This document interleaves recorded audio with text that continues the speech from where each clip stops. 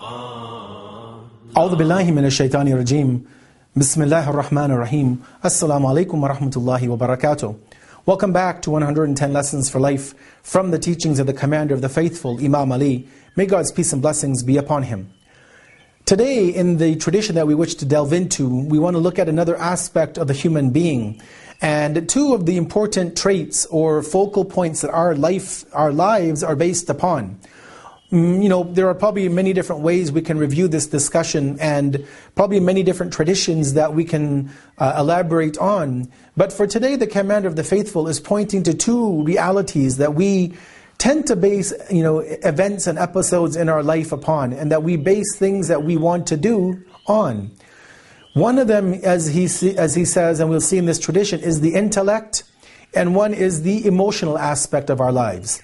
So the intellectual aspect are things which can be quantified, they can be verified, they can be measured. Science can prove them. And many of our things, that we base in our lives are based on this reality, right? 2 + 2 = 4. That's a reality based on the intellect. And we base many of our aspects of our lives on intellectual reasoning. But at the same time, as we'll see in this hadith, is that we base a lot of our things in our life, or many aspects of our life, on emotion.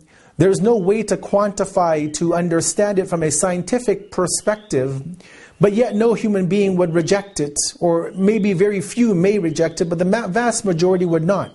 And that is our emotions. Nobody can explain from a scientific perspective why somebody loves their son or daughter, or their spouse, or their parents. There's no scale that you can weigh love.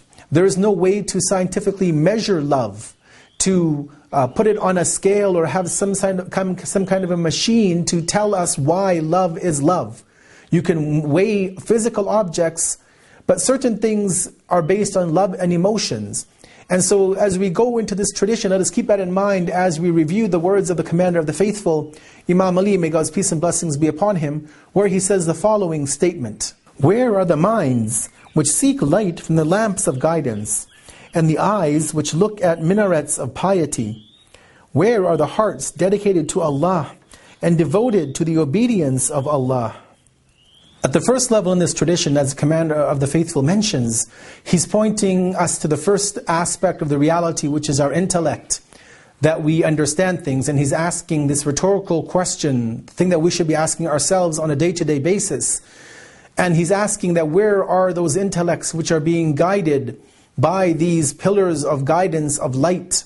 And he's asking about the understanding of God. And this is at the first level of the intellectual understanding, having the guidance and realizing that God is the only true guide. So as we said, that the human being is made up of the intellect and the emotions. The first portion of the hadith is focusing on the intellect.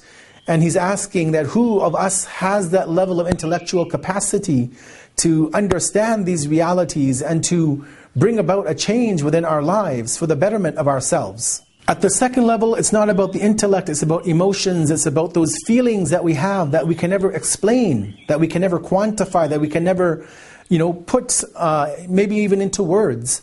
And this is obviously a very much more difficult level than the first. It's easy at the first level to use the intellect, but when it comes to the emotions and why things are done, this becomes much more difficult for the individual. But yet it becomes a very important aspect, as the Commander of the Faithful is showing us within this tradition.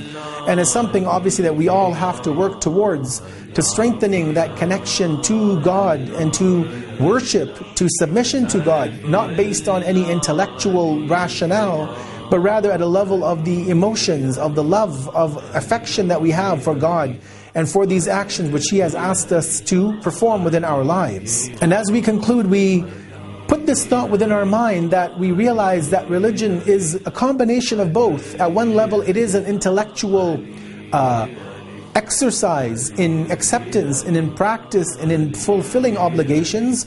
But at the other hand, also, it is an exercise in love.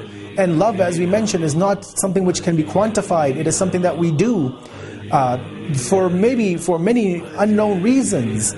But to get to that level of true servitude of God, it takes an individual to exercise both of these faculties, the intellect and emotions. And if we do so, we will see that we will be closer to God, and we will be able to actually enjoy this level of submission that we have to our Creator.